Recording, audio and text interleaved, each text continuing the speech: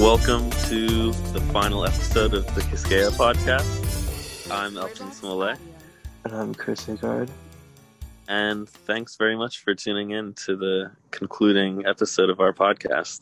Today we are talking about the island of Puerto Rico. So Puerto Rico is the only former Spanish colony that never gained independence. And that's a central point of our discussion today. One question that we want to try and address is why Puerto Rico never gained independence and what separated it from other neighboring islands in terms of its history under Spanish influence. We just did our Cuba episode. If you haven't heard it, tune in. It's the second episode of our podcast. And in that episode, we discuss the history of Cuba, which has a very parallel history with Puerto Rico up until the point of the Cuban Revolution, where Cuba gained independence and Puerto Rico remained part of the United States.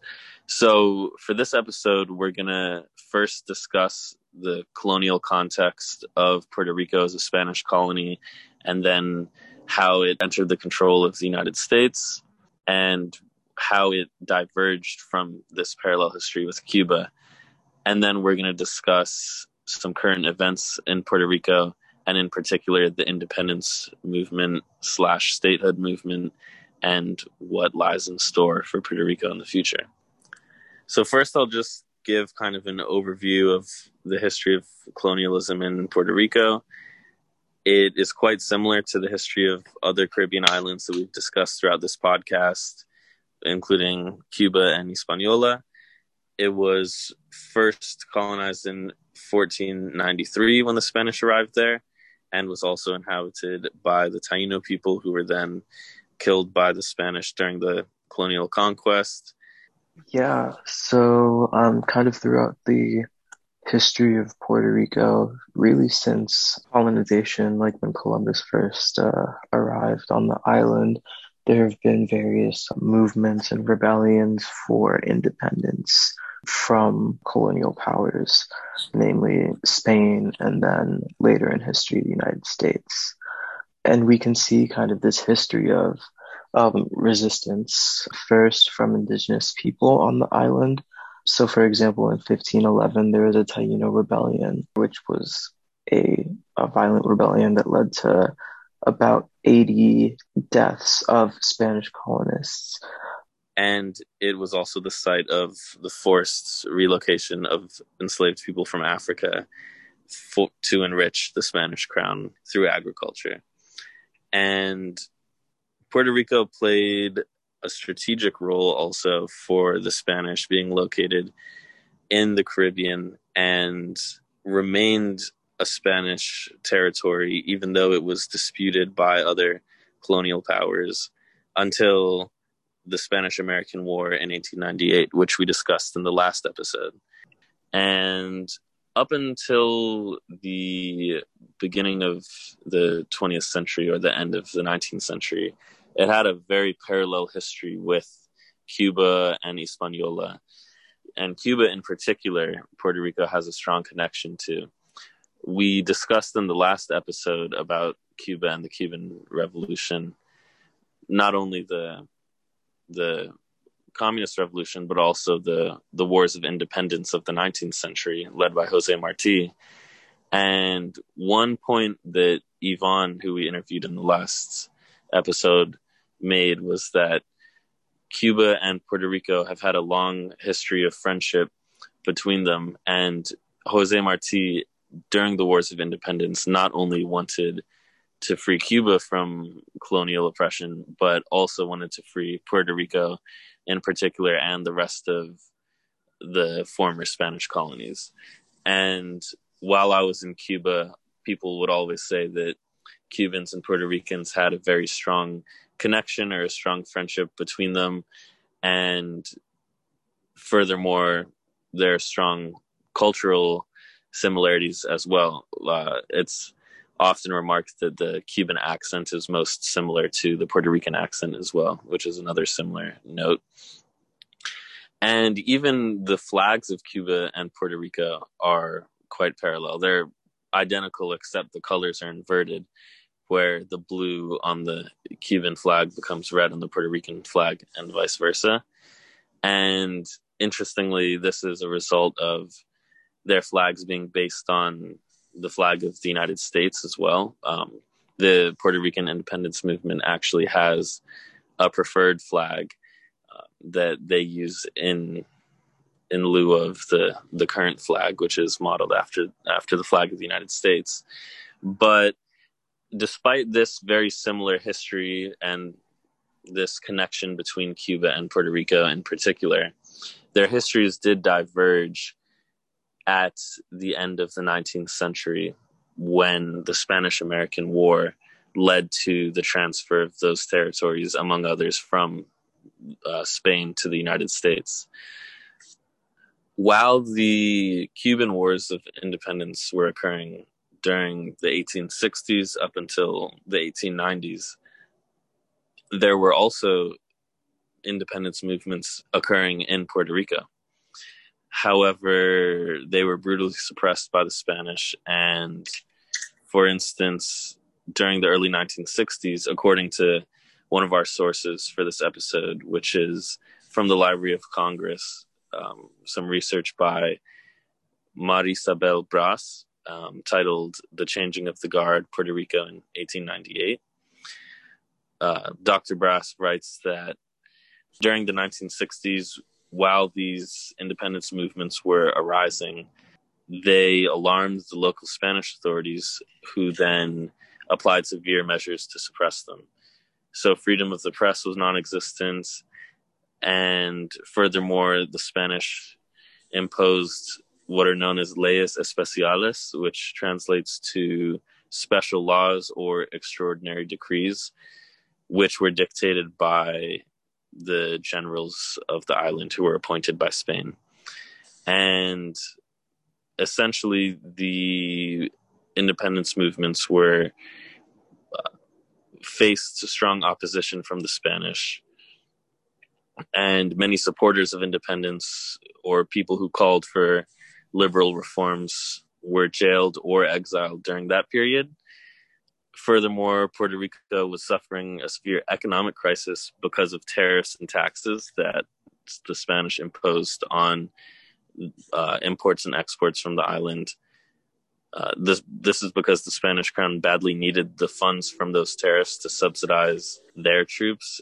One of the most important armed rebellions in this era of Puerto Rican history was the Grito de Lares, which broke out in 1868. And this was a rebellion that was led by Dr. Ramon Emeterio Betances. And in 1868, he founded the Revolutionary Committee of Puerto Rico. So Betances authored several statements that were known as proclamas or proclamations, which attacked and criticized the exploitation of Puerto Ricans during the Spanish colonial period. And he essentially called for an immediate rebellion. And these statements circulated rapidly throughout Puerto Rico, and various cells were organized throughout Puerto Rican society, which brought together landowners, merchants, professionals, peasants, even slaves. And most of the people involved were criollos, which refers to people that were born on the island. Nonetheless, the Spanish discovered these plans for the rebellion and surprised the group with strong resistance. They rounded up the rebels and essentially brought that insurrection to an end. A few months later, a Spanish military court imposed the death penalty for treason and sedition on all of the people who were captured during this effort. That being said, the incoming governor actually gave amnesty to those prisoners in an effort to appease the tense atmosphere on the island at the time. In the following years, there were some liberal reforms, but the local Spanish authorities also kept a very strong grip on the island, and they remained very threatened by plots or rumors of rebellion. They continuously tried to prevent these rebellions by focusing on censorship of the press and suppression of freedom of speech. One interesting period of Puerto Rican history that followed was in 1873, when the Spanish constitutional monarchy was actually replaced by a republican government.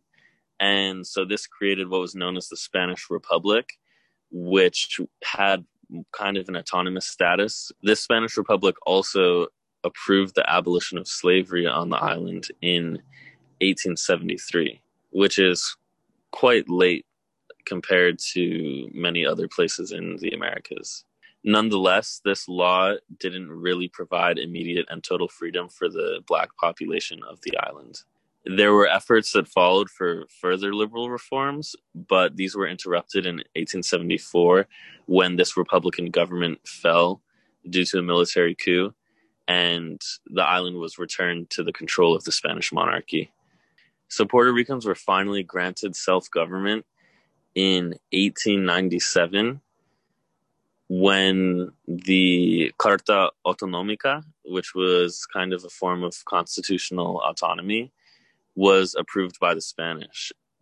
However, the first elections didn't occur until March of 1898, and tensions were already building between Spain and the US, which would lead up to the Spanish-American War. And the result of the Spanish-American War and the Treaty of Paris that concluded it was the transfer of Puerto Rico to the United States from Spain. So from the United States' point of view, in terms of their foreign policy, Puerto Rico played a strategic role in terms of the United States aiming to expand its naval presence in the region and becoming a dominant regional power. And this is one point where the histories of Cuba and Puerto Rico start to diverge, because even though both Cuba and Puerto Rico were transferred from Spain to the United States, Cuba was actually deemed a protectorate, whereas Puerto Rico became the territory of the United States, along with a few other territories.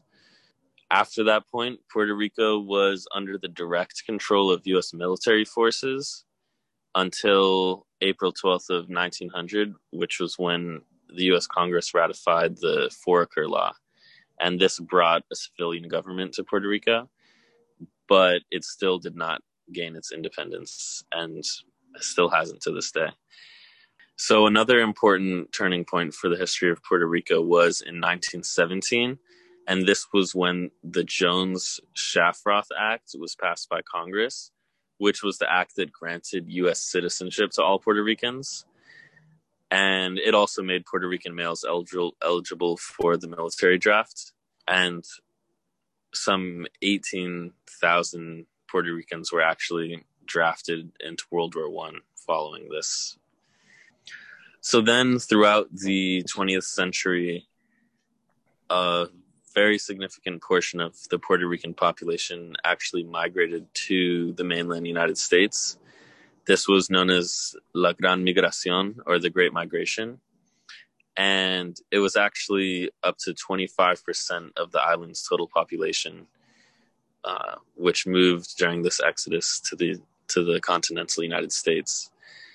And so today there's more than 5 million people of Puerto Rican descent living in communities across, most notably New York City. And obviously today there's still an independence/statehood movement in Puerto Rico, and I think this is a good turning point to move over to that topic of current events in Puerto Rico. So, yeah, along the themes of the ideas of independence from the United States, more specifically, in the past decade, there have been two referendums in Puerto Rico. The first one was in 2012. It was a two-part vote in which 5.5% voted for independence, but the results were somewhat ambiguous because of the way the questions were structured. So it's kind of unclear as to what the actual general public sentiment was from this referendum. And then also supporters of the Commonwealth status, so those who wanted to maintain the status quo of just remaining a colony of the United States, abstained from voting. So that also like greatly skewed the actual results in terms of whether people would vote for statehood, independence, or the continuing order of things. The results were that 809,000 voted for statehood, 72,000 voted for independence, and 441,000 voted for sovereign free association, which is the continuing of the quote unquote Commonwealth. But I mean, there was less than 1 million people in each of the voting categories, and the population of Puerto Rico is much larger than that. So you only got like a small sample of the actual population. So it was difficult to gauge whether or not or what the actual public sentiment was. This issue similarly arose in the 2017 status referendum, um, in which um, there were similar results in this, or even more skewed results, I should say rather. 97.13% of all those who voted for statehood, while less than 2% voted for each of the other, whether it was independence or current territorial status. However, the turnout in this referendum was only 22.93% of the entire population. So you can't really get an accurate idea of that, especially because the low turnout is consequent of a boycott led by the Popular Democratic Party, which is the party in Puerto Rico that supports the status quo, and it is also one of the largest political parties in the country. So just by virtue of that fact, the results are inaccurate and difficult to kind of gauge the general public sentiment. Besides these two referendums, there have been 3 other referendums which have also drawn similar results and ambiguous results. So could you also just give us a breakdown of the current political parties in Puerto Rico? Currently in Puerto Rico, there are numerous political parties, each representing different interests, mostly regarding kind of the issue of Puerto Rico's status as a political body. So one of the largest parties is the Partido Nuevo Progresista. You want to help me out with that, Elton? Yeah, you finished out. Like you said, it was Partido Nuevo Progresista. Yes, exactly. Thank you.